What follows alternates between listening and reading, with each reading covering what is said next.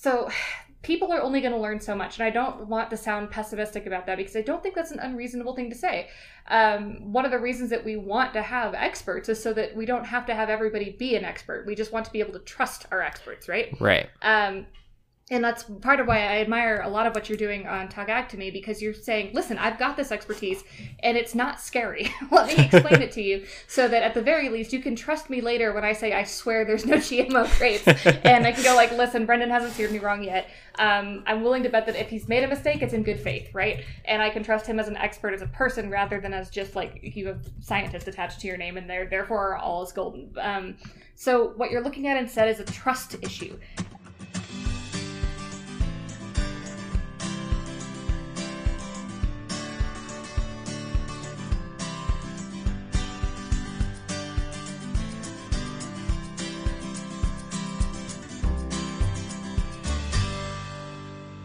Hello and welcome to Talk Ag to Me, the podcast dedicated to improving ag literacy around the globe. I'm your host, Brandon Black, and in today's episode we're talking about one of my favorite topics, GMOs. We're coming back to that topic. So here to help me out with this conversation is Amy, a former guest we've had on before, to talk about her fear of cows and her love of tigers, which is always a fun combination. Amy, go ahead and remind the audience who you are. Hi, I'm Amy, Amelia Kinch. I run Faustian Nonsense, the podcast network. We provide genre fiction audio dramas straight to your human ear holes.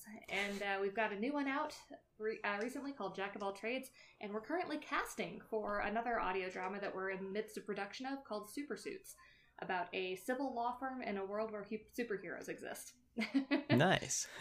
Yeah, that sounds really interesting. And if any of you are, if that's right up your alley, I'll pull all the links down in the description so you guys can always reach out and get involved in this project. So I'd love getting a lot of that interaction going for you guys as well.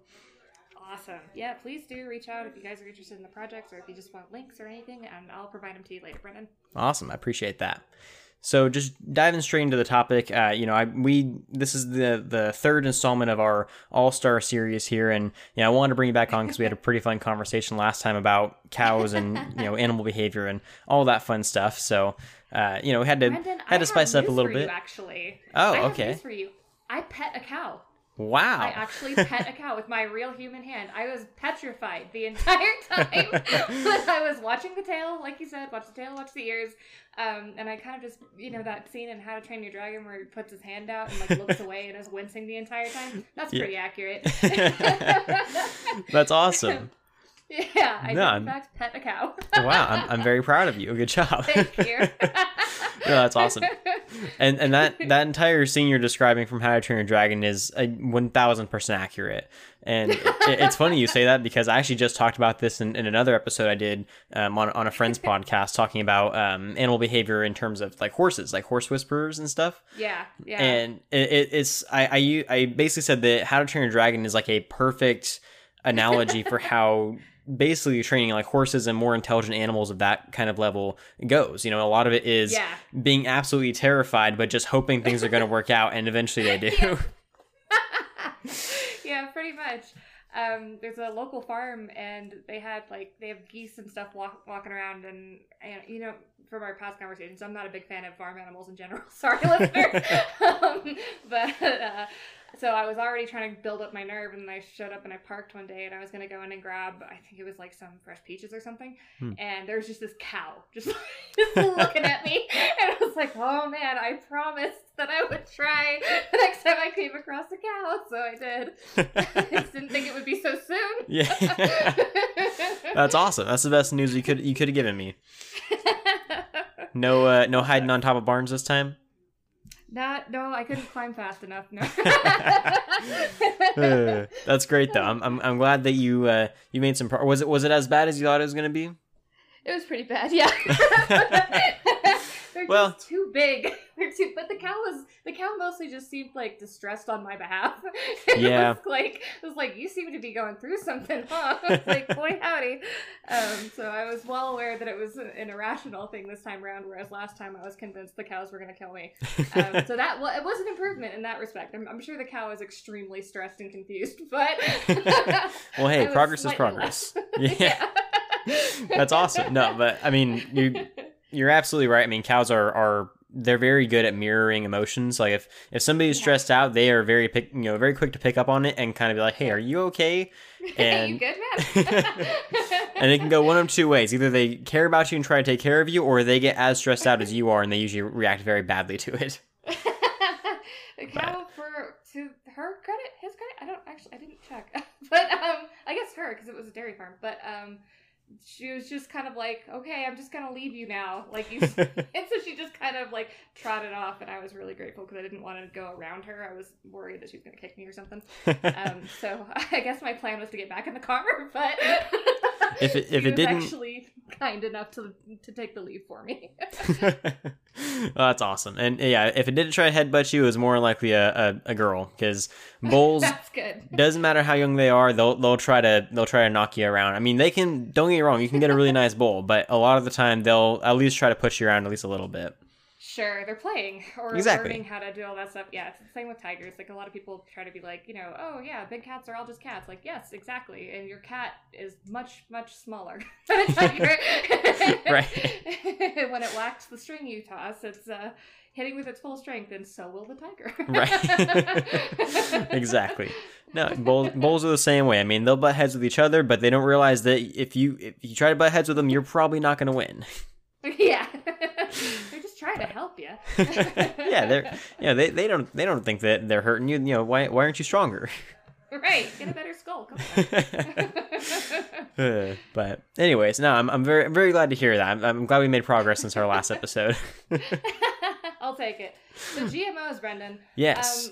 I wanted to talk to you about GMOs because, all right, so I may have mentioned before, I'm in Boulder, Colorado, which I like to call the friendliest cult in the world, because there's so many people who are passionate about so many things that it's got that level of intoxicating, like, oh my God, I don't know what you're talking about, but I'm so excited about it for you, that it's so easy to slip into new hobbies or habits or whatever. Mm-hmm. And I swear everywhere I've been going lately, I've been meeting somebody who started a new business. And most recently, it was a guy who'd been working in the restaurant industry for something like 25 years, and he'd been like a professional waiter, he'd been a restaurateur, he'd done the whole mix, right? Mm-hmm. And he kind of found his last station as a bartender and realized how limited his options were with liqueurs, of all things.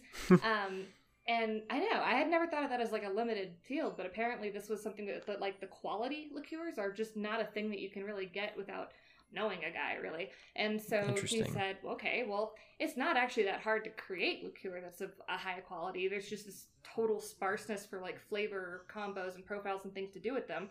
I've got free time. It's 2020. I'm stuck at home.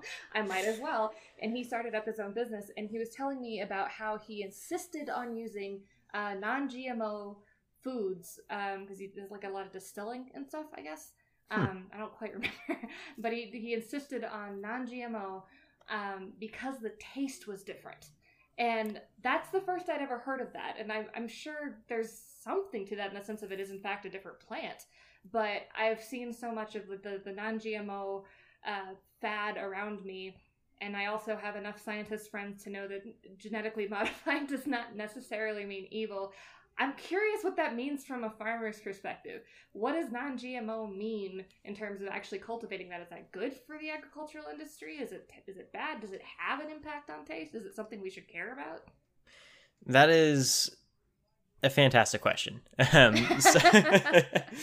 So as I mentioned in our conversation before, we started the episode, GMOs are something that I hold near and dear to my heart. And for a particular reason, it's not because I'm, one of those, hardcore, like, if you don't like GMOs, then you're dumb kind of people. It's because, so when I was in high school, I learned how to do a lot of my public speaking and a lot of my communication skills giving speeches about various agricultural issues. It was what brought me out of my shell. It's actually the reason I started my podcast in the first place.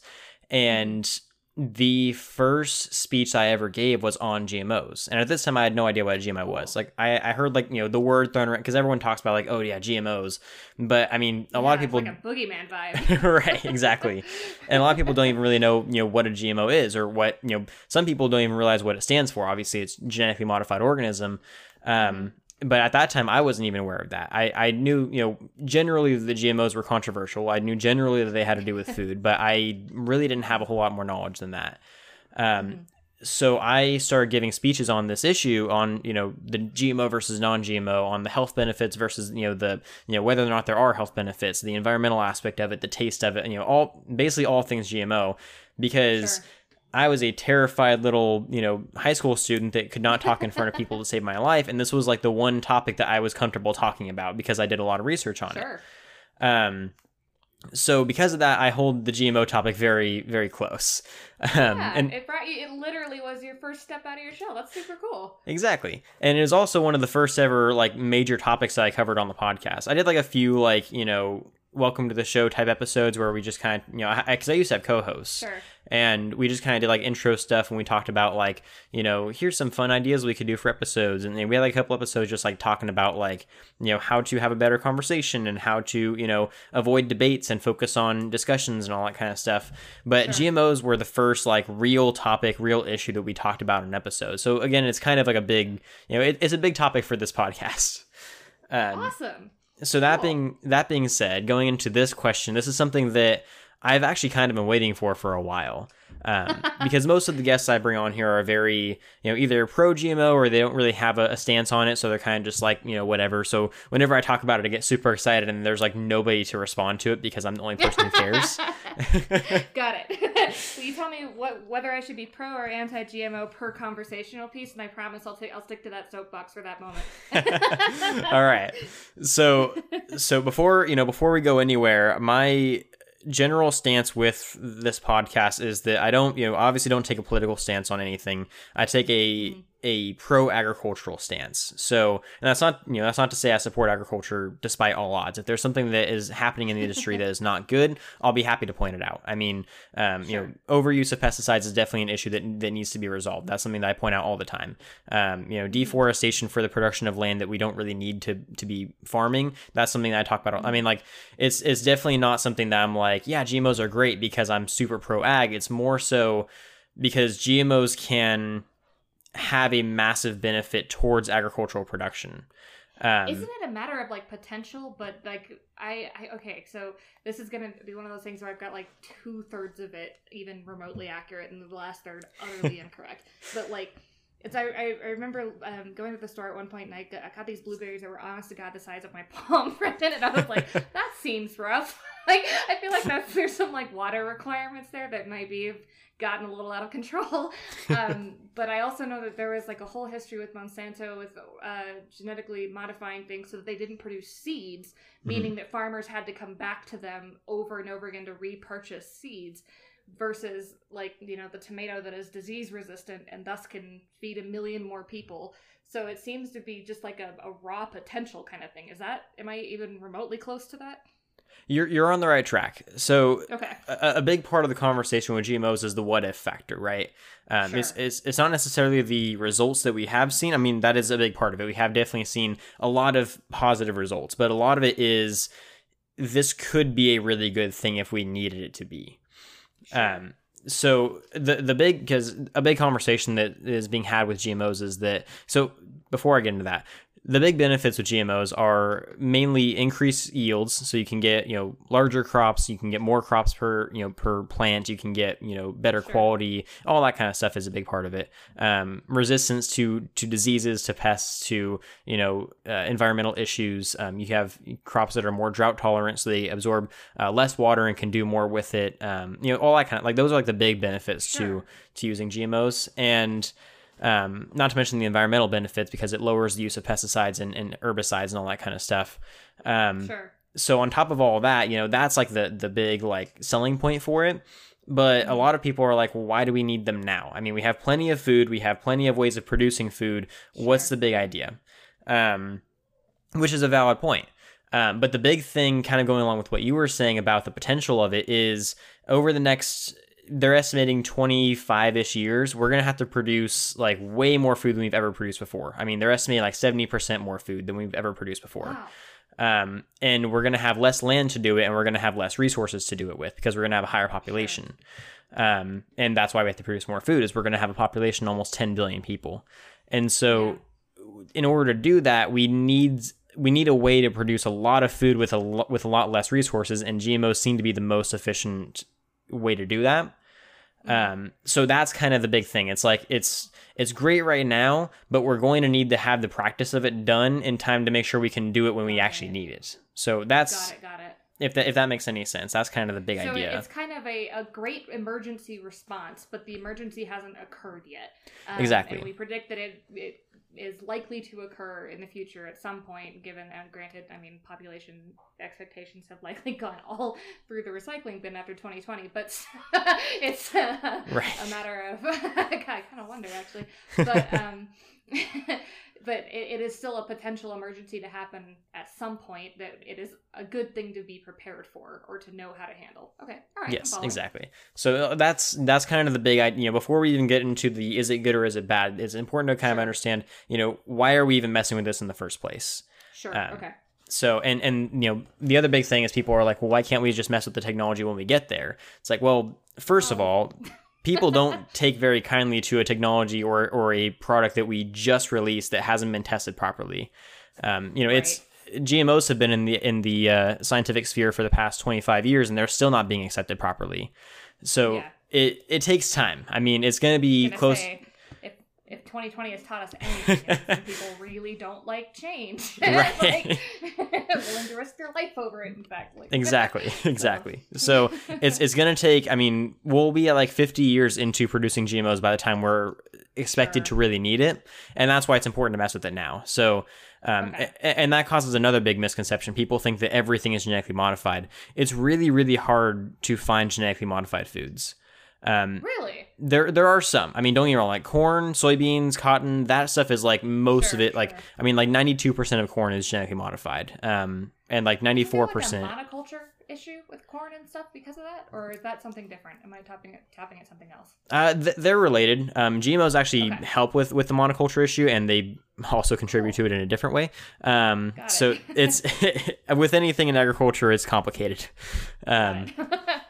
But a lot of the crops that we genetically modify nowadays are crops that we either mass produce, so like corn and soybeans, which we use for animal feeds, or they're crops that have run the risk of going extinct because of massive disease spreads, and we've had to genetically modify them to save them. Got it. Okay.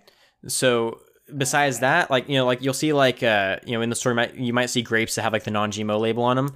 There's never been such thing as a GMO grape. It's never existed before. Okay, got it. So any grape I come across, I can be relatively certain that it's not a GMO grape. Cool. Exactly. So it's caused this big old debate that's been going on where everyone's like, well, I want all non-GMO stuff. It's like, okay, so you want normal stuff then. Like, right. That is the same as before. Got it. Right. So a lot of people kind of equated to all natural kind of thing. Right. Exactly. Like what, the synthetic orange? Like it's an orange. It's gonna be okay. Exactly. So that's kind of what like the non-GMO refers to from the like farming perspective. Is it just hasn't been manipulated in a lab per se, because I mean, if we go like off of like the basic the basic definition of genetic modification, everything is genetically modified. I mean, I was gonna say, because I use the orange offhandedly, but the orange is the product of like what, the citrus fruit, original citron, and like lemons or something. I don't remember, but it was like basically everything, like up to Darwin's pea pods and everything, right? Right. Yeah. So I mean, like oranges themselves, as an example, to use your example, are a product of I believe it was mandarins and pomelos or something like that. That's the one. Yeah. Yeah, which was wild. When I found that out, I was like, my mind was blown. Yeah, I didn't know that like all citrus is basically the same fruit. Right. Until I got some citrus trees, and I had a friend be like, "Oh yeah, you could just graft an orange tree to that." And I was like, "Beg your pardon?" Like, yep. Is that so? Okay. Right. I mean, well, you can. There's I can't remember what they call it, but there's like if you use a big enough root stock, you can graft like 3 or 4 different varieties of citrus onto the same tree. Yeah, Franken trees. They're so cool. Yeah, which is awesome. But I mean, like, that's not naturally supposed to happen. So I would consider that a GMO, even though that's not an official GMO. Right. Okay. So like far enough from natural versus like I put these 2 snap peas together and then whoop, I got a new snap pea. Like that's a kind of just a happy coincidence versus I pointedly made something different here. Right. Yeah. So I guess intention is your difference then, huh? Yeah. So for the intended purposes of this conversation, to define GMO in the context of it being used in like the non-GMO label, it refers to something that has had its actual like genetic code altered through artificial means. So not like selective breeding, not like, natural occurrence. Like you literally like go in there and like, it's like CRISPR kind of stuff. You take genes from one thing and put it into another thing and cause it to have a mutation. Got it. So that's the stuff that everyone is really scared of, which understandable. I can definitely see people being scared of that. When you describe it like that, though, if you describe it like if you were to tell somebody that like their pug is a GMO, they would probably look at you funny. But it's true. Pugs were not naturally supposed to look like that. No, I've come a long way from great gray wolves, huh? Right. Exactly. Yeah. So I'm following. That's kind of the basis. And, like I said, like to get into this conversation and have like a legitimate, response to it, you have to establish your definitions first. Otherwise it gets really messy. Right. That's right. Okay. So modified in a lab by artificial means. Is that the definition we're going to stick with? Yes. Sounds good to me.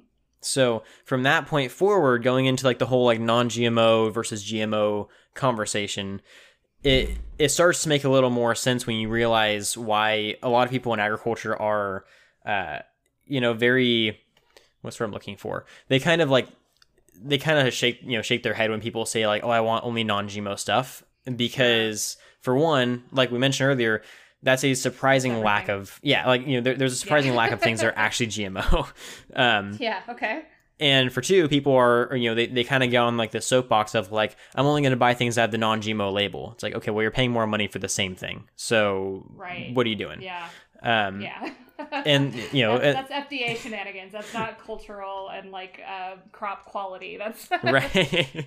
Right. Got exactly. So, and that's kind of the stance that I take on the GMO issue too. I don't blame anybody for not trusting GMOs or for not wanting to buy their product. That's perfectly fine, as long as they're not falling into that that trap of thinking that non-GMO is better when in reality that's most foods. Right. Yeah, except for those GMO grapes. Those are deadly. Exactly. Gotta watch out for the GMO grapes. Perfect. But there's actually, it's funny we were talking about the dog thing. There's this ad for, you've heard of like Triscuit, right? The crackers? Yeah. There's this ad that they used to play a couple years ago. This is back when I was still doing the speaking team, and I never got to use it in a speech. I really wanted to, but I always used to laugh at it because Triscuit like advertises nonstop about being non-GMO. Like that's like their big thing is they're non-GMO. And in one of their ads, like the lady that was in the ad took a bite of it, and because she basically was like trying to figure out what non-GMO means, and the label on the thing. Rest of us. Right, exactly. The label on the box said like it combined the name of the product with non-GMO, so it became like non-Genetic or something like that, which was just a whole nother level of confusing for no reason. Of course. And at the end of the like, she's like non-genetic, and she's like struggling through it, and she's like, oh, non-genetically modified Triscuit, non-genetic Modiskit, and she ends the ad with going, I'm also not genetically modified. And I used to laugh at it because I used to always think like, well, your parents would say otherwise because you don't look exactly like your parents. Right. It's not an asexual reproduction here. Right. There's definitely some modification done with intention. Arguably not in a lab, but we'll see, Exactly. You were by no means a natural product, my friend. Like your genes are not the same. Right. But anyways. Okay. That's a little side joke I like to push out there with the non-GMO movement, but no, but I mean, going back to the essential question here of the actual like farm benefits to non-GMO versus GMO, non-GMO crops are so when I say non-GMO crops, I'm going to be referring to crops that are actually like there's a non-genetically modified version and there's a genetically modified version, so like corn and cotton and that kind of stuff. So the non-GMO version of like corn is typically harder to grow than the GM version of corn. Now you say typically, does that mean like it's a climate thing? Like the GMO version is just more friendly to more climates or soil types or whatever? Or is it like seems to be toss a coin kind of different. So I'll say this. So more often than not, genetically, it depends on what kind of genetically modified corn we're talking about here. Because like corn that is genetically modified to be more resistant to pests may have the same level of weakness to the cold that non-genetically modified corn has. Oh. So it depends on the environment, and it depends on what type of pick your Pokemon type kind of thing. Exactly. Sure. Pick your strengths and weaknesses. Got it. Okay. I'm following. Exactly. So if you have, corn that has disease resistance, and you have corn that has insect resistance, and they're growing, in two fields next to each other, like, yeah, they're both genetically modified, but one of them is going to survive that, that storm of locusts, whereas one of them is going to get eaten alive. So it's not necessarily that, like, you can just throw a net term of, yeah, GM corn is going to last longer than non-GM corn, because in certain instances that might not be the case. Okay, so you would, like, the clever farmer then would have half a field of locust resistant and half a field of ice resistant or something, and bank on one of them surviving at the very least, yeah? There are some strategies to that. It depends on your climate. I mean, here in California, frost isn't as much of an issue, so we'll probably focus more on the insects. But yeah, so it's that idea. Like you pick you pick the attribute that you want your corn to be able to have. It's, like you mentioned with Pokemon, if you're going into a gym fight with, if you're going up against the fire type gym leader, you probably don't want to bring all your grass types with you. You're going to want to have some water types on your team, right? Yeah. So it's that idea of, like, you want to be able to prepare yourself for what you know is going to be coming. Okay. Makes sense. So in that context, the main advantage to using non-GM seeds or non-GM crops would be price, just because GM seeds do cost more, they can be harder to come across, and a lot of the time they just may not be worth it, because some, and also depends on your markets. Some farmers specifically grow non-GM crops for non-GM markets. Sure. Okay. This sounds oddly reminiscent of our talk about organic then, huh? It's very similar, yeah. Gotcha. Okay. I wondered then. So there's you're basically choosing to sell to either Kroger or Whole Foods kind of a situation, yeah? Exactly. That is exactly yeah. So oftentimes the non-GMO label that gets thrown around that usually costs an arm and a leg more than the one that doesn't have the label, even though they're the same product. That's what causes a lot of the controversy, because as we mentioned, people will see those grapes that have the non-GMO label and they automatically assume, well, if these guys have a label, then the ones who don't have the label must be genetically modified. I don't want to touch those. Oh yeah, that's actually a huge legal debate. Right. So there's once upon a time I was an attorney, for those who might have remembered from my last episode, but I'm recovering at this point, thankfully. But the tort law has a lot of precedent about warning labels and whether or not a warning label is apt, needed, or required. So one of my favorite cases about this is about Ryobi circle saws. And if you don't know what a circle saw is, listener, what it is it's exactly what it sounds like. If you've never seen a horror movie ever, they strap somebody to a table and is moving towards the circle. That's the bastard I'm talking about. Now, most circle saws don't, exist in creepy cabins in the middle of the woods set to tear young teenagers apart or whatever. They instead have a nice cover over the top half of the saw that you can use to push the saw itself down while it's spinning, so that you can cut your 2x4 in half or do whatever you're going to do with it. I guess you could still harm teenagers if that still so apply. But so this top half of it was taken off by a person who was needing to cut all the way through a thicker piece of wood and used the handle of the saw instead of the push point on the top of the plastic cover. And the warning label on it said, warning, do not remove. And that was it. And so, of course, he removed it. And the top of it was not just a protection against, like, sawdust going in your eyes or your fingers getting nicked or whatever. It was also a stabilizer. It was resting on either side of the blade and keeping it from spinning exactly on one axis instead of wobbling. And if it starts to wobble, that puts friction where friction shouldn't be. And eventually, the saw saws through the thing that's holding it in place, and wouldn't you know it, the guy lost an arm. Now, the case gets more complicated, because he did this twice, Brendan. He did it twice with the exact same model. He did the same thing. He took the thing off. I know. He took the thing off And then he lost a leg. And then he sued Ryobi, and he said, listen, I know you put a warning label on it, but there's no reason I should have assumed that it would take a limb off. I should have assumed, like, sawdust in my eye or, like, you know, a cut on my hand or something, which I'm an industry professional, and that's a risk that I'm willing to take.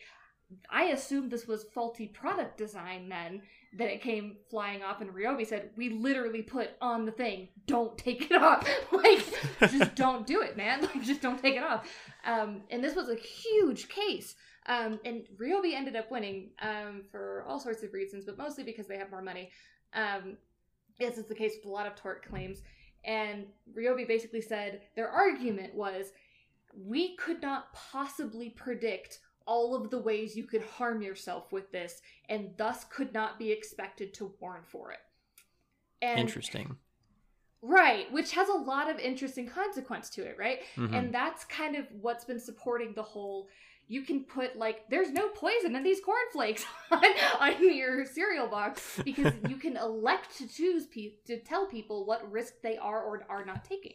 Mm-hmm. And a lot of FDA and that's not been officially applied as precedent, but it seems to be a guiding legal precedent as to how companies choose whether or not to put labels on. Like, they'll say a choking hazard if it's like a box of Cracker Jacks with a sticker in it, but they won't say, like, also soy happened in this factory, and if you are allergic to soy, you might die.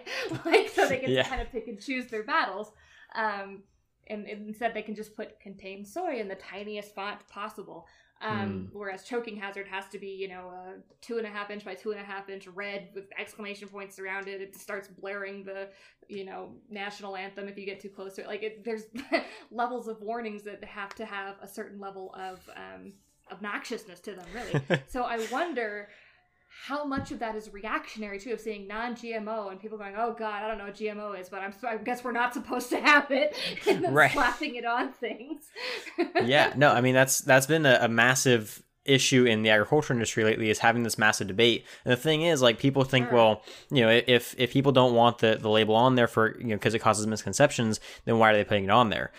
People in agriculture are not putting it on there. It's the marketing team. Right, exactly. And the marketing team does not realize the issues that it's causing for the producers. Right. So going, you might get sawdust in your eyes, and the issue is actually this farmer might lose a limb, but yeah, I guess that too.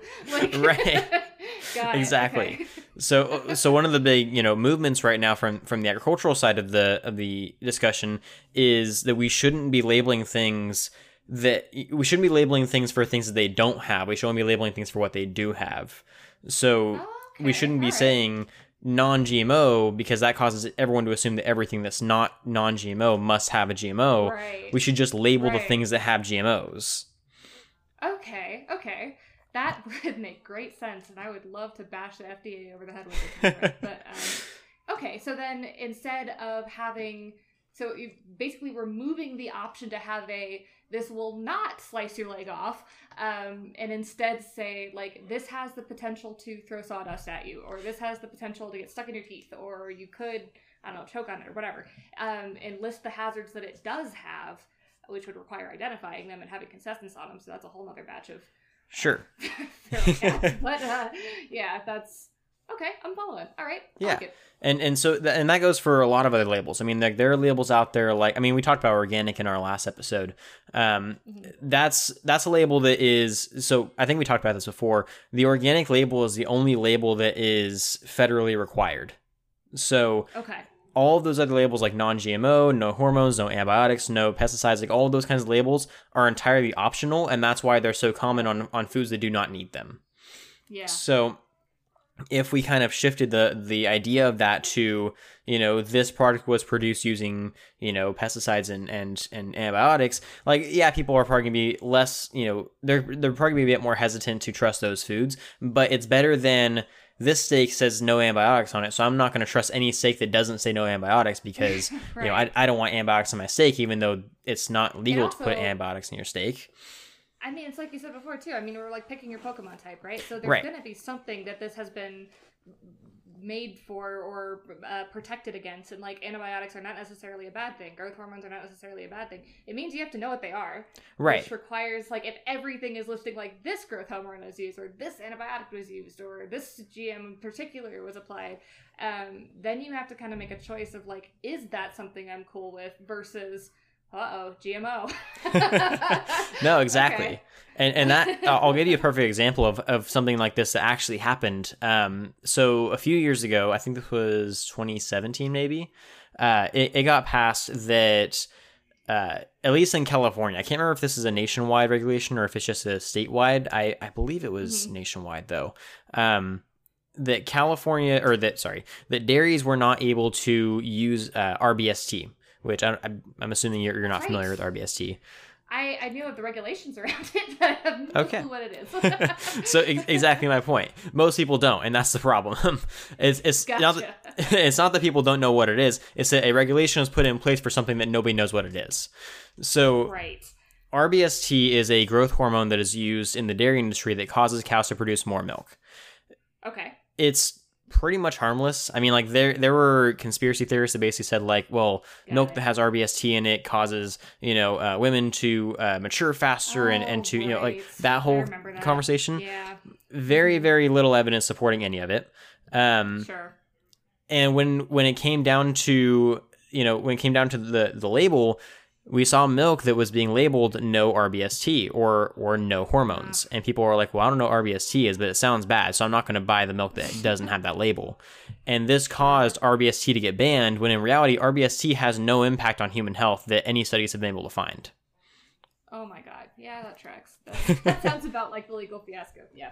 Yeah. Man, okay. And which would actually potentially put more undue stress on the animal, to have to be in a situation where they're producing milk under more duress than a hormone that could help them do that. Okay, wow. Exactly. Way to go, y'all.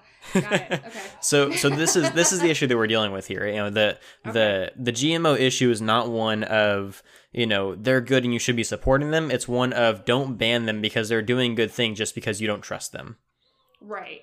Learn about them before, like, because you're picking your Pokemon type, and this could be adding to the monoculture issue. This could be subtracting from it. It kind of depends. And exactly. It's a big box of potential, and how you use it is going to define whether or not it's good or bad. Not so much the box. Right. Got it. And so I wanted to cover one of the points we've been kind of dancing around, which is the whole monoculture issue. Because there are some, like I said, I am biased towards agriculture, but I'm not completely blind to its flaws. So sure. I do want to call out some of the major concerns surrounding the GMO debate. Mm-hmm. Okay. Not that, so when I say concerns, these are entirely speculative. There haven't been any really reliable sources that have proven any negative effects to GMOs, especially not on human health, which some argue that they haven't been around long enough, and that's fair. I mean, it took us like 100 years to figure out that tobacco is bad for us, but but a lot of the issues that people are fearful of are entirely speculative, but I still want to highlight them. So one of the big ones is the monoculture thing. People are worried that GMOs are going to take away from biodiversity in crops. Which I can see where they're coming from. If we use a lot of GMOs, then it's going to, basically like cause competition between crops. It's going to kill out other varieties, I guess. But the big issue, kind of the fear is like, we're just thinking that everybody's going to choose one kind, and then that's going to die. Maybe like it's a self-selecting kind of deal. Is that right? That's kind of that's the basics of it, which I can understand where they're coming from, but I also don't fully understand it, because a lot of that can happen with non-GMO too, right? Right, exactly, and that actually has happened with non-GMOs. That's actually why we had to genetically modify certain crops. Okay. So an example of one of these is I believe it was, I have the article right here. Yeah, so papaya. Back in the 1990s, this is actually by the FDA. So I mean the very guys we were making fun of, they actually kind of are supporting this idea. So back in the 1990s, there was this really bad outbreak of something called ring spot virus. It's a disease that infects a lot of tropical crops, and it basically almost completely wiped out Hawaii's papaya crop. Interesting. So, which, nearly destroyed the entire papaya industry in Hawaii, which is like one of their major industries, and it's one of the only sources of papayas we have. Yeah. And so basically they genetically modified a version of the papaya called the rainbow papaya that is resistant to the ring spot virus, and that saved their industry. Okay. So that's an example of, like monocropping can be an issue because of that very idea. I mean, the same thing happened with bananas a couple years ago. We actually had a severe shortage of bananas because most of our bananas come from Central and South America, and in the spots that we were growing bananas mostly, all of the bananas that we were producing were genetic copies of each other. They were not genetically different at all. We weren't crossing breeds. We were focusing on mainly one variety. And so we had a virus come in. It was called Tropical Run 4 or Panama disease. And it came in and basically like wiped out banana crops. Wow. I mean, like it was bad. Like there was a while that we were not sure if we were going to have bananas again. Oh my gosh. Wow. It was severe. And the problem with it was those countries that were growing those bananas refused to genetically modify them because they were so against the idea of it. When they finally did it, it saved their crop because it introduced genetic diversity by having that, genetically modified variant in there to fix everything. But until they got to that point, we were almost out of bananas for like a while. Ever. Yeah. Okay. Wow. Wow. Okay. So it's both. I mean, the struggle of monoculture basically doesn't really change with GMO. Like it is the risk of that remains the same. Exactly. It's not so much the genetics of the crop are not the issue. It's how much are we paying attention to what varieties we're using and how much we're switching it out. So okay, so then I can kind of see the argument for that then of like if we have this super banana, why would anybody choose anything else? And sure. That has the potential to be more. Okay, all right, I'm following a little bit. All right. Yeah. Okay. So that's one of the big arguments. There are some other that's more, less a lack of faith in GMO and more of a lack of faith in producers. Yes, that is okay. I'm following. Which is fair. I mean, ingenuity is totally fair. Yeah. Yeah. So that's definitely a big one that I've heard. Some of the other ones are more like religious arguments from the sake of like, we can't defy nature, we can't, which again, selective breeding, we've been doing it forever. Pugs, exactly. Pugs. We got to be cool with a lot of things. Exactly. Yeah, and we can't get on our high horse about playing God when it comes to crossing over pea plants when we've done some very terrible things to other people. So right. Yeah. Maybe look at some other stuff first, and we'll come back to the snap peas. Like right. We'll circle back. Exactly. So that one I think is ill-founded. Some of the arguments that I think are more valid are one of them being that the technology is just really new. Like it's only been around for a couple decades, which is fair. I mean, like we talked about earlier, it takes a long time for these things to be in a place where we can truly trust that they're not going to have any long-term ramifications. So what's the response to that then? I guess would the complaint be like this is kind of a no control group experiment where we're just wildly releasing this upon the market without really any way of tracing it? Which, yeah, okay, there could be some long-term effects that we don't know about yet, and thus we have done nothing to mitigate them if they should occur. Meaning that we decide all wheat of a particular kind is only going to Oregon, and if it sucks, then whoopsie daisy. Like, sorry, Oregon. Like, I guess what is because in theory there could be nothing also, right? So this could be just beneficial, or it could be kind of a pro and con, which is, seems to be the way most of that stuff goes. Right. What's the response to that, or is it just don't touch it because it might be bad? So it could go a few different ways. I have a couple of responses I usually use when people give me that one, which is, like if somebody says to me like, well, it's still a new technology, I don't trust it. My usual response is one of two. It's either, well, A, yes, you're right, it's a new technology, but we haven't seen any long-term effects just yet. And it goes through, years and years of testing. Like the first or genetically modified crops, in order to even be sold in markets, have to be tested for about 13 years on like tons of different trials to be able to be approved for even growing them, let alone selling them. Interesting. Not to mention, we have only ever sold one genetically modified animal before.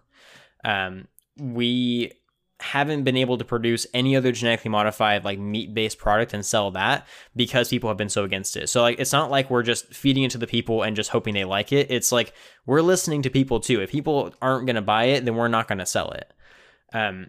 So that's part of the argument is that, it does go through a ton of testing, and it has been around for, a couple decades, but it's been tested for even longer than that. So it's not like it's coming out of nowhere. Sure. Okay, got it. So we've already done significance. This is not like we've just kind of released it hog wild into the market just to kind of see what happens. Right. Though I can also kind of see the fear of that because, I mean, the FDA, the supplement market on its own is just, oh my God. If you ever want to get like really mad really fast, listener, go look up supplements and what they're required to go through in order to be labeled as a supplement. And it's nothing. It's nothing. You don't have to prove that it does what it says it does. You just have to prove that it won't kill you immediately. If it kills you in about 5 years, that's fine. Nice. Yeah, that sounds about right. We'll deal with that in 5 years, basically, is what the FDA says. As long as it's not labeled medicine, it is instead labeled a supplement. Lovely. So if you see something labeled supplement, run. Run for the hills. It is not even remotely regulated. And it might be fine, but probably not. Yeah. So, and my other response to them whenever they give, that kind of argument, which it's kind of, to be fair, it's kind of a lazy response. But whenever people say like, well, I don't trust GMOs because they haven't been around very long, I usually say like, yeah, that's a valid concern. But the thing is, in 25 years, we're going to have a population of nearly 10 billion people. We're going to have a lot less land and a lot less resources, and we're going to have to produce about 70% more food than we're already producing. And we really don't have any other option at this point. So until we find better ways of producing that much food, GMOs might be our only hope. And like I said, it's a bit of a lazy answer, sure, but it is one that can be effective to a degree. It to that potential emergency to try. Right. Sure. Okay. I can hear it. So yeah. So there's that one's one of the ones that I kind of give a lot of credit to. That's one that I think that people have a good founding for, but it's one that, and again, I always go back to the whole, like, yeah, it hasn't been out very long, but we also don't have that many genetically modified crops. I mean, like, if all of our food was like this, then I could see that being an issue, but it's not that much. Then this is something that you can't get away from. This is something that you can still pretty easily opt out of. Okay, cool. Yeah. And on that point, I often usually say too, well, then don't eat it.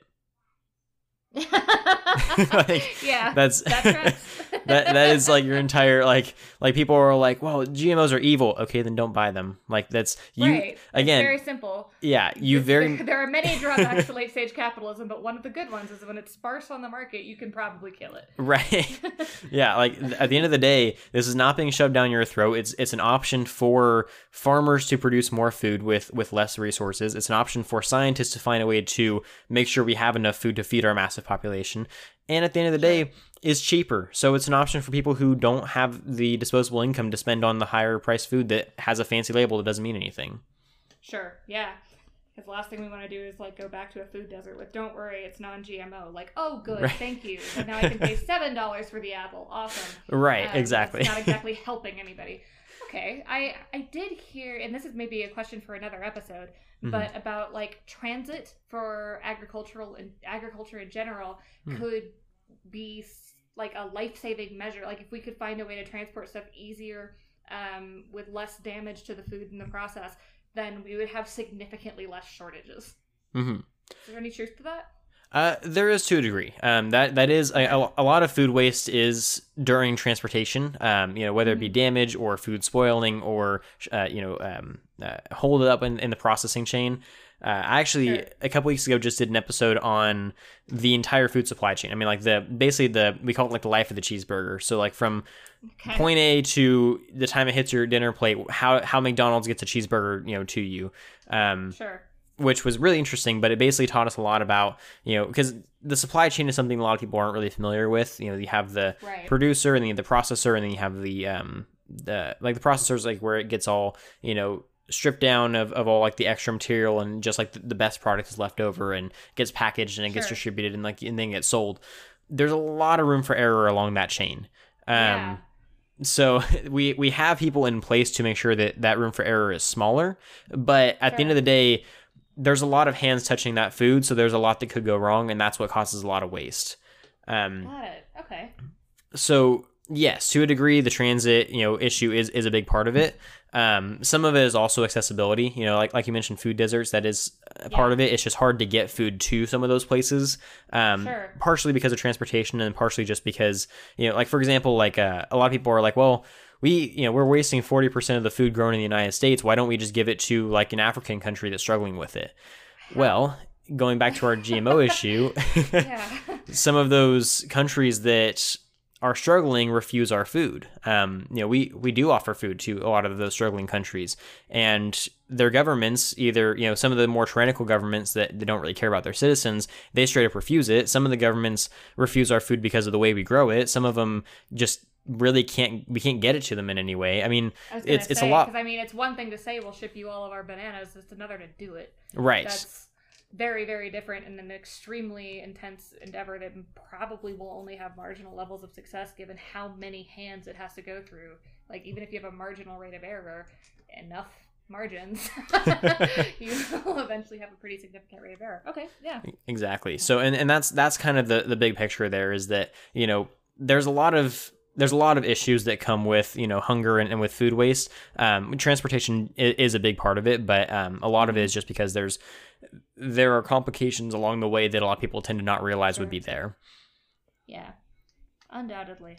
And lots coming from inside the house too, I'm sure, in terms of what you're allowed to ship out and everything. Yeah, That makes sense. So, and yeah, we have strict strict trade relations that influence a lot of that stuff, and we have there's like certain areas that we really can't do business with because that might make another country get upset, and like there's just a lot of like foreign affairs stuff that needs to be worked out for us to solve world hunger that is just not there yet. Yeah, that makes sense. Okay, cool. So we'll have to do another talk about that at some point. That's very interesting to me, the supply chain stuff.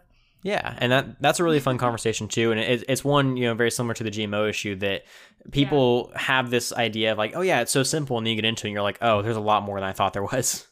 Yeah, that tracks. That's pretty much every legal issue ever. Yep, that sounds about right. There is an interesting point that I wanted to bring up that I was curious about your thoughts on. Sure.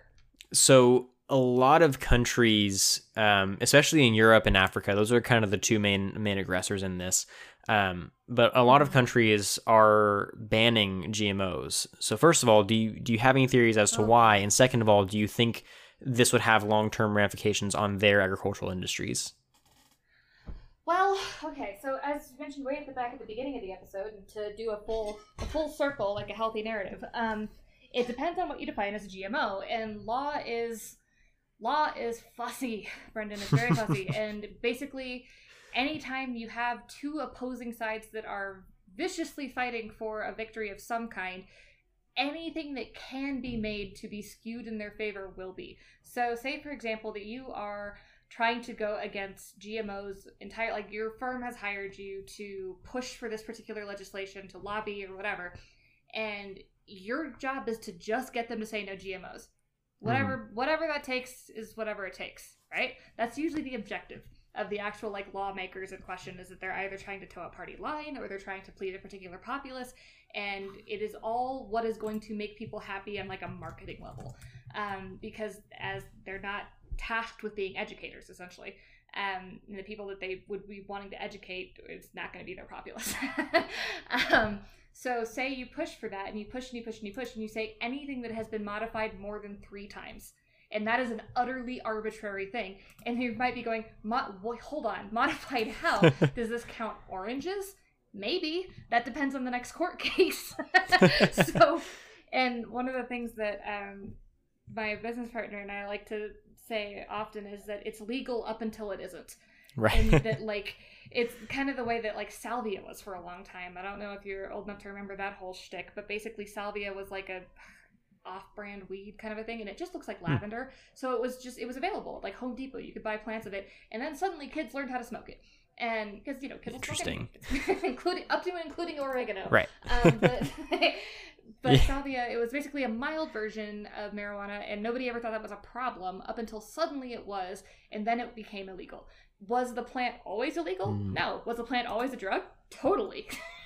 So, like, it was a matter of time before somebody noticed. So it's a matter of time before somebody makes a stink about oranges, right? And if you, the issue with building a precedent of anything that says no GMOs in any way, shape, or form is that unless you have something that is hyper specific in definition, that's going to go bad. Like that, there's going to be somebody, we call them bad faith actors, who come in with intention to harm, right? Whether that's to make their opposing counsel or opposing party look poorly, whether it's to artificially cause hunger somewhere so that people are upset. There's always a bad faith actor. There's going to be somebody who is going to interpret the most well-intentioned law possible in the most harmful way they can. So you have to assume there's going to be a bad faith actor. And the more leeway you give them, the farther they can run with it.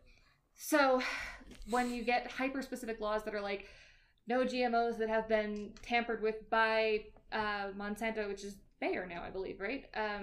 Bayer, then only those GMOs are illegal. What happens when Bayer buys somebody else, or when somebody buys Bayer? Is it still illegal, or are GMOs now legal? Well, up until the next court case. They're legal until it's not. So that is a long rambling way of saying it has the potential to have a huge impact. It also has the potential to have no impact, because if nobody sues their local grocer over the scary GMO grape they found, nobody's ever going to stop selling the GMO grape, right? Right. If it's not enforced, who cares? It's basically just spouting random stuff and hoping that you get political credit for it, which is how a lot of laws go. But, say you get a bad faith actor in there who's like, actually, I would love to cause some starvation in France, and then I'm going to actually force them to stick to these weird arbitrary dairy laws that we've got across Europe, because I know it will kill like a good 70% of their cheese production, which, by the way, is actually like a thing that France struggles with, is that there's a lot of dairy production and stuff that has like these ancient techniques or whatever that they use to make it safe that they will not reveal for sales purposes, and as a result refuse to be regulated. And basically the EU has just gone, whatever. And nobody has decided to push. We might need an episode on that one. That sounds interesting. You should look it up. You'd really find it fascinating. Like England's response was to basically put a sticker on it that said "not regulated," and everybody's like, "Oh, so it's the good cheese." And like it was a bizarre part. Like I learned that when I visited London. I was like, "Oh, so y'all take a look at that and go, sweet, illicit cheese. I love it." And it's like I kind of love that. It's a cultural response. But yeah, it's legal until it isn't. You could potentially say anything that's genetically modified since the dawn of human history is now illegal, and suddenly France can't have food. And now things are going to get dire real fast. Or you could say non-GMOs, and why by GMOs I specifically mean this one particular strand of soy because we have prosecuted that case only. Well, now you're out of that particular strain of soy, and that's about it. Yeah. Interesting. So it depends. It's the legal answer of all time, but it still applies. Interesting. Okay. That's I have a lot to go off of that. Think of it in the sense of like, you're in high school and everybody's like, okay, you're not allowed to have your phones out or whatever. Mm-hmm. But some teachers just don't care. Right. All, and everybody has their phones out. It's not that rule has changed. It's that nobody's enforcing it. Gotcha. Yeah. Interesting. Okay. I mean, that makes a lot of sense. And now I'm going to have a very strange search history as I look up French cheese laws. Yeah, welcome to that mess. But no, and I also had the idea of putting a grape on a t-shirt that says I'm a non-GMO, but I figured that might get me in trouble. But oh, hold on, Brendan. I just disconnected my headphones on accident. Oh, no worries. Hold on. All right, go ahead. Oh yeah, I was just saying that I had the idea of making a t-shirt that has a grape on it that says I'm not a GMO, but that might get me in trouble. No, you should be okay. Not labels are fine, apparently. Apparently, yeah. If somebody sues you over that, you could make some really good change. This is true. One of the things that we've actually been joking about with supersuits, fun fact, well, I say fun in the way that lawyers say fun fact, meaning it's not fun at all, but it's superhero as a term was copyrighted by DC and Marvel. And there's only, meaning that in your novels, in your books, in your magazines, in your text messages, if you are at all selling something to somebody via text, I guess, but you could be. If you use the word superhero, you are liable. In theory. There has only been a couple of cases about this where they have actually won, and it was when it was in the title of the thing, and it seemed to be only at like a state trial level. So meaning that it is not nationally recognized yet. And it is the same thing with the word, and here's where you might find this interesting, especially with GMOs, mutant. Interesting. Because of the X-Men, yeah. Yeah. So we've been joking with supersuits because it's, one, frankly ridiculous that superhero is a copyrighted word. That's bonkers. And Jack Kirby would be, like, rolling in his grave. Absolutely, yeah. But we're running a podcast called Supersuits, and we are halfway curious if anybody's going to try to sue us over using the word superheroes. Because, one, that is free publicity, and we will absolutely take that. But two, what a wonderful opportunity to make change for Creative Commons ideas that have been around long enough that they should be in Creative Commons by legal definition, and certainly are Creative Commons in a cultural definition. So, as a former attorney, my advice is cause some trouble. Do it. Interesting. I like that advice. I mean, if you guys do get sued, then I am. Would that be great? That would be fantastic. Like everybody would hop on and be like, "Yeah, screw Marvel," and like, a million supporters. So no, I would be on your team. I mean, I'm trying to produce a series of comic books myself based on agricultural stories that I would like to use superhero in. So that would be very beneficial. And you should be able to. Superheroes are one of the few. Like it was a Jewish American art that was so endemic to our culture in the 30s, 40s, and 50s that it shaped like our fashion, it shaped our notion of family, it shaped our notion of market. It was huge. And to say that is specific to two companies that, by the way, cooperated just that once to get the copyright and then immediately parted. Ugh. Yeah, that's the only time they ever agreed. And now that Disney owns Marvel, let that one percolate for a second. Man. Yeah. So, in other words, use it with wild abandon. It's kind of the same thing with like photoshopping. Eventually it becomes a verb and they can't do anything about it because that's how language works. Or Velcro. Yeah, that's right. Or Kleenex. That's right. Yeah. No, that's so funny. But no, I definitely think that you're onto something there. I think that we need to start a revolt against Marvel and DC for that one. Let them eat themselves. They'll do it eventually. But just make enough books with superhero on it, and they'll have to eat their own dirt real fast. Just like, all right, fine. Basically, but yeah, cause some trouble. Awesome. I like it. Sometimes I like it. So one more thing on the foreign GMO issue. I wanted to share a story that I've discussed briefly on the show before, but I kind of wanted to discuss it in more depth surrounding our conversation. Sure. So in my hometown of Tulare, back in the smack dab middle of California, we have this little show, and when I say little, I mean not little at all. It's incredibly massive. The only exciting thing that happens in my small town at all, it's called the International Agri-Center, or the International Farm Show, the International Internet. I'm forgetting the name of it. Google it quick and then edit later. The World Ag Expo. It's at the International Agri-Center. That's what it is. I was like, I have gone to this thing every year of my life, and I have made an entire video series about it 3 years in a row. How have I forgotten the name of it? Sometimes your brain just decides, well, that's not useful right now. It's been one of those days, and my brain has just been a bit slow. Run into that again, and this time with confidence. What's it called, Brendan? It's called the World Ag Expo, and it is hosted at the International Agri-Center. Okay. There we go. Anyways, so I think part of the reason is because at my hometown we call it the farm show. So like we don't even call it, we don't use the whole name for it. But yeah, so yeah. Like Velcro. Exactly. But well, it used to actually be called the farm show, and then they changed it to the World Ag Expo. It's a whole thing. Anyways, names are weird. They are. But basically it's a trade show where inventors, technicians, engineers can show off new technology and methods they're implementing into agricultural, industries around their surrounding area. Sure. So this is where we see like the introduction of all kinds of new stuff. Like robotic milkers, solar powered tractors. I mean, like you name it, it's out there. Sure. Really cool stuff. And I love going because it's like Disneyland for farmers. It's awesome. Sure. Yeah.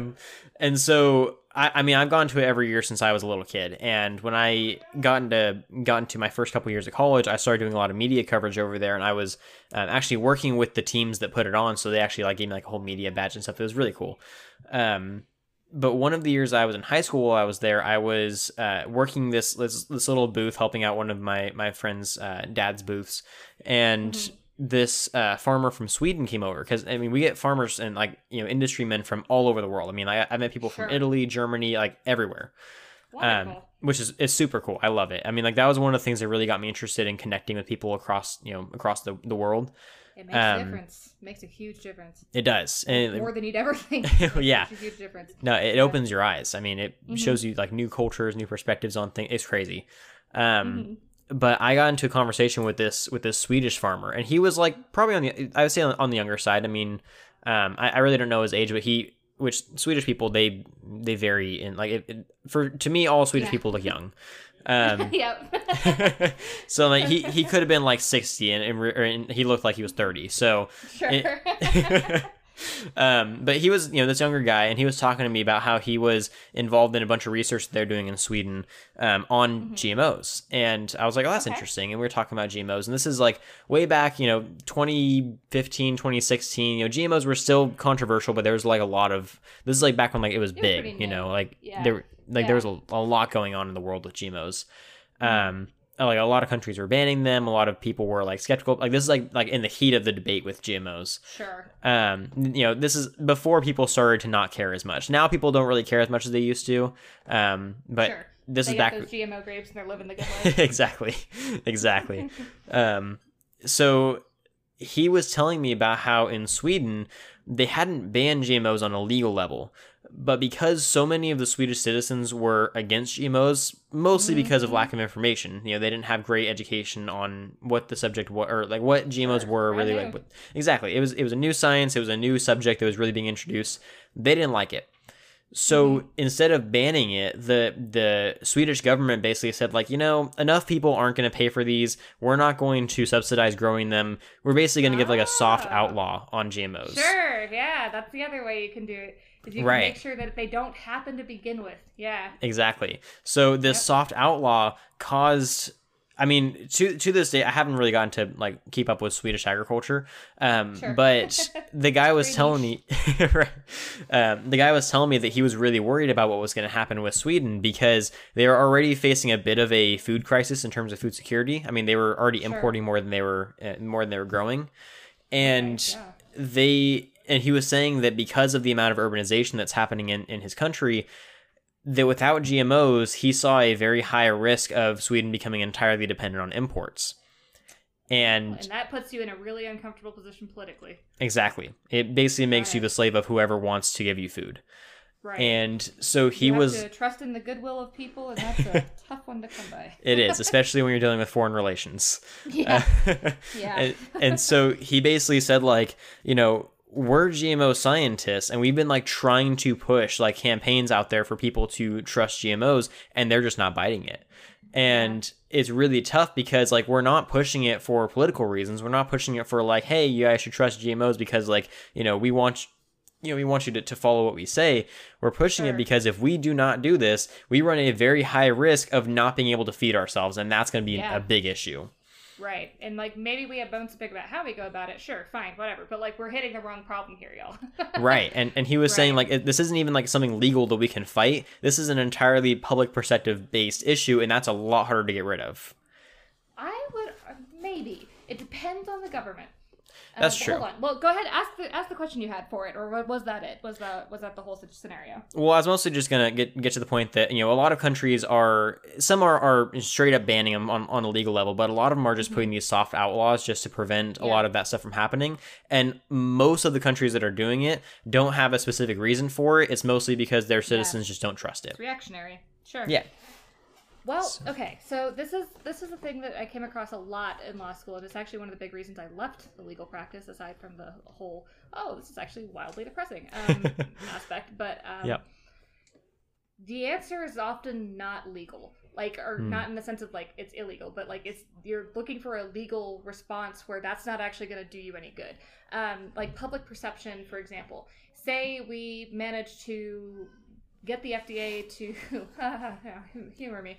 To get the FDA to cooperate and be like working in good faith and not having insane supplement laws and like actually for the good of both people and the farmers and everything instead of lobbyists and all that whatever. But like imagine for a moment that we did that. There's still such a huge public misperception on so much stuff that you are really looking at a marketing problem. You're looking at a marketing problem rather than a legal problem. Like, he was struggling with a marketing problem rather than a legal problem, and possibly an education problem. But really, I mean, So people are only going to learn so much, and I don't want to sound pessimistic about that because I don't think that's an unreasonable thing to say. One of the reasons that we want to have experts is so that we don't have to have everybody be an expert. We just want to be able to trust our experts, right? Right. And that's part of why I admire a lot of what you're doing on Talk Ag to me, because you're saying, listen, I've got this expertise and it's not scary. Let me explain it to you so that at the very least you can trust me later when I say, I swear there's no GMO grapes. And I can go like, listen, Brendan hasn't steered me wrong yet. I'm willing to bet that if he's made a mistake, it's in good faith, right? And I can trust him as an expert, as a person, rather than as just like you have scientist attached to your name and therefore all is golden. So what you're looking at instead is a trust issue. Anything that comes from them because they're GMO scientists is going to be a trust issue. The moment somebody points it out, it's over, right? Mm-hmm. So you're looking at an educational issue that can only be solved with marketing. Unfortunately, that's the basis of a lot of issues in agriculture. It really is, yeah. One of the things that I argued for back in law school, I didn't let them publish the article because it would have been disastrous in practice. I didn't want anybody citing me, but was essentially that agriculture, trees, forests, or any kind of environmental landmark should have appointed free counsel so that it could, in theory, have a voice of its own. Interesting. For example, say this particular crop got wiped out. In theory, the crop could sue the farmers. Like, did you screw up and do some irresponsible monoculturing? Is that on you? And like, therefore, we could hold humans responsible for environmental disasters that were predictable but don't have a human fault or flaw, and thus there's nobody to sue. There's nobody to jail, and often those get overlooked because what do you do about that, right? Interesting. It's not really under the purview of civil courts to find a criminal fault in a regulatory problem. You've basically had a mishap in 3 different sectors of how the law is made and governed, and none of them have full jurisdiction. So a lot of environmental problems get kind of tossed under the rug like that because nobody really has a say on it because, again, it's legal until it's not, right? Right. So say you're looking at a marketing problem like that. What you're wanting to push for then is that, hey, actually the courts have the final say on this, not regulation. Interesting. Okay, now you have an authority. Mind you, that authority still is going to make a decision probably. And I would, in general, mind you, I'm biased. I really happen to like the judicial system, but there's a whole lot of problems with it. But it's at least unpredictable enough that change is welcome and likely. Whereas regulatory systems are going to, at least in the U.S., fall more under political purview because they're reappointed with each administration. Executive obviously is, and legislative is. We haven't had an effective legislative system in ever, maybe. But but I tend to like I hate it's lesser of evils, but like it kind of is the judicial system. So say you find an authority, now the authority has to potentially make a claim on it at some point. Everybody's got their eyes on them, and it's now up to them specifically to educate themselves. So you don't have to trust the education to reach everybody. Probably won't. You don't have to trust your marketing campaign to change everybody's hearts. Probably won't. But what you can do is you can appeal to a source that they will trust, or will it be enforced? I like that. And of course, yeah. So there's a bunch of philosophical qualms with that of like, okay, but if we have to result to force, is it good policy? And humans are weird. It's a very circumstantial situation. Like, I mean, there's also anti-vaxxers. Like, I'd argue that's pretty actively harmful by choosing the not route rather than going for something.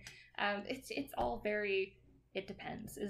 All lawyers will make fun of themselves and say, like, that's the answer to literally every legal question is it depends. But hopefully that sheds some clarity onto how that kind of thing happens and how you can rectify it. Is step 1, find an authority. And even if that means you appoint them yourselves, honestly, just having somebody show up at town hall and say, I think Judge so-and-so should rule on it. Like, that actually makes a lot of progress because now somebody's like, okay, well, they said it, not me. So that's on them if it goes bad. But it means something's happening. Interesting. Yeah. I like that, and that's it's funny you say that that's the lawyer's response to everything is everything depends because that's kind of that's kind of my catchphrase of this podcast is somebody asks me a question I'm like, well, yeah, people are like, are GMOs bad? Well, it depends. Yeah, That's more or less what happens in courts. And I feel like, I mean, we've got a lot of legal dramas. Hell, I'm about to make a legal comedy myself. But it's over dramatized in a way that makes it easily parsable in small chunks of information. I think we all know that on like some cognitive level, but haven't taken that to heart. Courts are really just like this. Yep. Like if it's a you've got a decent judge, you're not dealing with a whole bunch of corruption, which again is a whole lot of ifs, but the way that they're supposed to work is like this, where I go, is that what it does? And you go, kinda. And then you explain when it does and it doesn't. And then the judge is supposed to make a ruling going, okay, well then let's not do the stuff where it's bad and let's do the stuff where it's good. To, you know, marginal successes and marginal errors. But the court is not your enemy. It is not necessarily your friend either, but it's kind of a big neutral potential. A lot like GMOs. Yeah, exactly. And it's, you know, it causes, you know, it gives something that we need in life, which is, you know, a not only a neutrality but also a moderation, you know. Yep. So yep. I think that's a good point. Yeah, and I think the nature of the law is that it is supposed to change. I think that gets ignored a lot. And that was what I liked about law to begin with, and I realized that was actually how our system was built. But it's meant to change. We're meant to learn more stuff. And if we say GMOs are banned, well, in theory, we should be able to get rid of that later. The issue with it is that politically and at the moment, the way the world runs is that that's not a feasible thing to expect. So my argument, and I grant you this is my argument about literally anything when it comes to legalizing or illegalizing something, is make it reversible. Yeah, I like that. If you're wrong, make it reversible, because it should be able to change. Even if you're going through it with all good faith and you get it wrong, whatever. Right. Reverse it. Yeah, I mean, that we talked about this a little bit, you know, when we started this episode, but I mean that is the foundational of, you know, the foundational motto of this, you know, of this podcast is I can be wrong sometimes, and when I am, I will call it out and let you guys know where I messed up. You know, it's being able to be liable for errors and correcting them is a lot more important than just, you know, trying to be right all the time. Yep, makes you a reliable source, a reliable expert. Exactly. And that way you can pet the cows and I don't have to. It's exactly.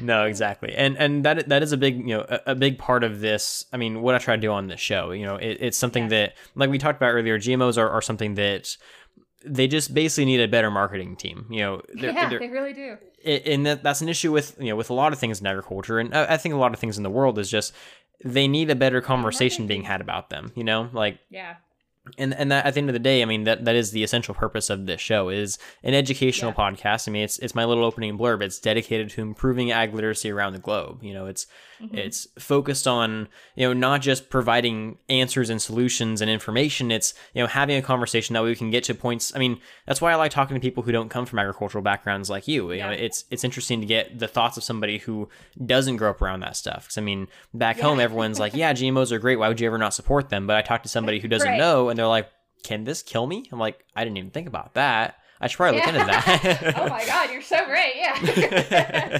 No, it's true. And I mean, it's one of the big reasons that there's a huge push lately for non-traditional lawyers and non-traditional representatives, which has its pros and cons, because the system is a lot. And there is a lot to be said for knowing about how because again, bad faith actors, essentially there's traps everywhere. If you don't know what to look for, odds are good that it's going to kind of go tits up real fast. But but that doesn't mean that we shouldn't have like an appointed experts in Congress going like, actually, that's not a thing, Senator, because like that would save a lot of time. And this has impact across all sorts of different industries in our day-to-day life. Having experts be able to speak to each other is huge. Right. No, exactly. I mean, that has been a big push lately in the ag communications sphere as well. I mean, a lot of people, the ag communications thing has been growing steadily, which I think is fantastic, because we need a better, you know, we need more people out there doing, not to pat myself on the back, but doing what I'm doing, you know, get out there and have. No, it's true though. I mean, agriculture in particular has been notably isolated due to the nature of it. Like, if you're on a farm, you're not going to be in the middle of the city, so it's going to be kind of hard. Exactly. And a big part of that is, you know, we're not engaging in productive conversation about these topics. We're kind of just, you know, we're defending our piece of it, you know. Right. Well, because there's this, I mean, there's an artificial intensity being inserted into it by people who want to profit from it. You know, right. The usual. Exactly, you know. But I mean, and like that goes back to the whole like Monsanto thing, which I know we didn't even get into, but that's a whole, you know, other conversation. That's a mess. That is like when people say they don't trust GMOs and they cite Monsanto, I'm like, okay, fair enough. But that's a whole side issue. Yeah, right. Right. Like the issue wasn't the GMO, the issue was Monsanto being evil. Right. Like, exactly. Yeah. But you know, it goes back to that whole, I mean, a big push lately in the AgCom department has been, if you're not willing to have the conversation, at the very least, don't just say something. Just, you know, cite an article. Say like, hey, this expert did research on this. Like, if you said, hey, you know, I don't trust GMOs, I could not either calm down enough to have that conversation with you if it annoyed me, or if I just didn't have the time for it, I could just send you an article saying, this is everything you need to know about GMOs. Can we talk about it after you read this? Like, that makes sense. You know, having that ability to just say like, I'm not an expert on this, but here is one. You know, that's a huge thing that we need to be doing more. That is definitely not happening. Yeah, agreed. I think we need to introduce "I don't know" into the common lexicon. Yes, I agree. It's okay to not know things. Yeah. And not only is it okay to not know, it's okay to ask other people for their thoughts on things too. It's the whole point of a community. Exactly. To have some people on different stuff. It's good stuff. I saw a quote today. I can't remember what it where I saw it now, but it was like if two people agree on on everything, then one of them is useless. Oh, I love that. Oh my god. I need to put that on a t-shirt and market it to my ex-colleagues. That'd be great. Speaking of marketing. Yeah. Exactly. That's pretty dang good too. Yeah. There's no feasible way to have the exact same experience as somebody else, and what's good for one person might be horrible for another. That doesn't change the aspect of it either way. It's complicated. Right. It's more complicated than we want it to be almost always. That doesn't mean it's not worth tackling. That was my other big complaint with law. So there's a lot of stuff that's like, yeah, but that's too hard to get into. Like, it's literally your job. Right. I don't think that's a good enough reason to not do that. Yeah, that'd be like it'd be like a farmer being like, well, yeah, I could grow food to feed everybody, but that's really hard. It's like, well, that's what you're being paid for. Like, right. That's the whole premise here, man. Yeah. Yeah, nobody else is doing it. That's why we're paying you to do it. Right. That was the whole concept behind the subsidies, my dude. You gotta go. You gotta do the thing. No, I found the quote. It is, if two people agree on everything, one of them is unnecessary. And it's by Got it. It's by Winston Churchill, of all people, because of course it is. Oh boy, of course it is. Yeah, it's got to be. I was gonna say the unnecessary made it slightly more incendiary. There's the Churchill touch. Yep. And it was posted today by a buddy of mine who actually does another ag podcast. It's called Ag State of Mind. Jason, shout out to you. Actually, he's gonna be the next episode, so that kind of works out. Fantastic. Hi, Jason. He does a podcast all about mental health and agriculture, which is another big issue that needs to be addressed. Cool. But yeah, so that kind of, I mean, we can talk in circles for hours about, the amount of things that could be fixed on all fronts of legal and agricultural and conversational and societal, but I don't think we're in a solid enough position to have all the answers just yet. Almost by definition, we're not. No. But yeah, I think that kind of wraps up all the points I had on this. Did you have any other questions? I know we didn't address everything that we wanted to, but it's a big topic. I was going to say, I always have more questions, Brendan. You know me. But I've learned a lot more, and I have a better idea of how to participate in those conversations, because before I'd have people tell me I would never touch a GMO, and my question was always, why? Right. Like, I don't know why. Do you know why? You seem to feel very strongly. So that's a valid question. Idea of like how does it be like, oh, is it because of the monoculture risk, or is it because of like a capitalist risk or whatever? Like it's a more meaningful way to engage with that and other small business owners, and potentially help educate folks that are possibly paying too much for their non-GMO grapes.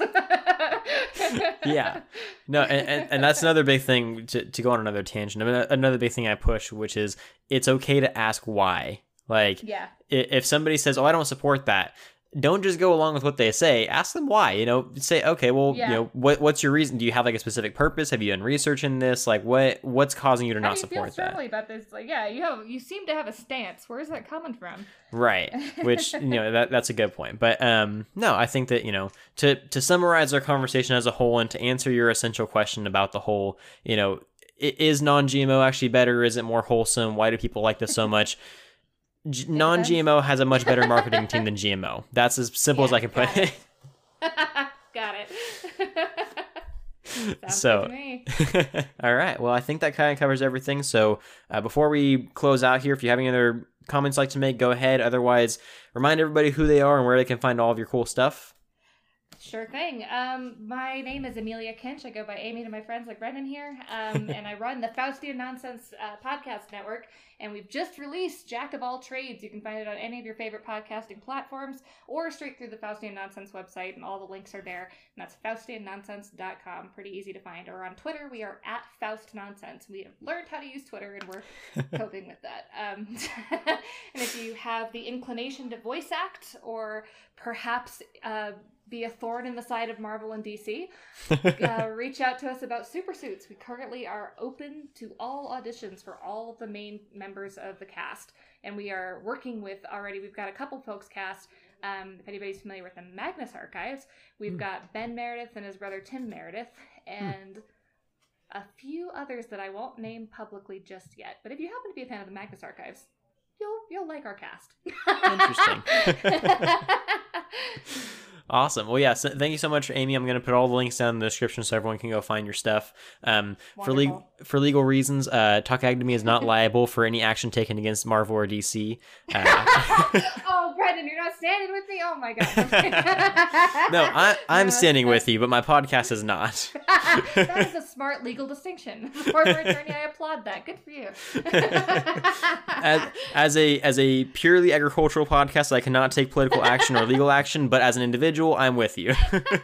Hell yeah.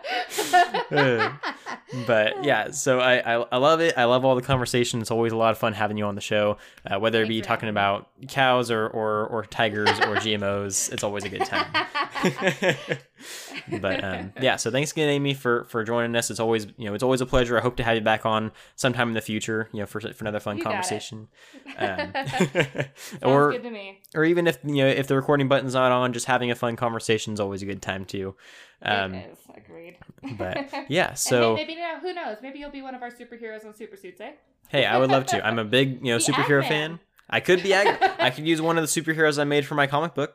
Please do. Okay, we're gonna have a talk about this, Brendan. All right, you got it.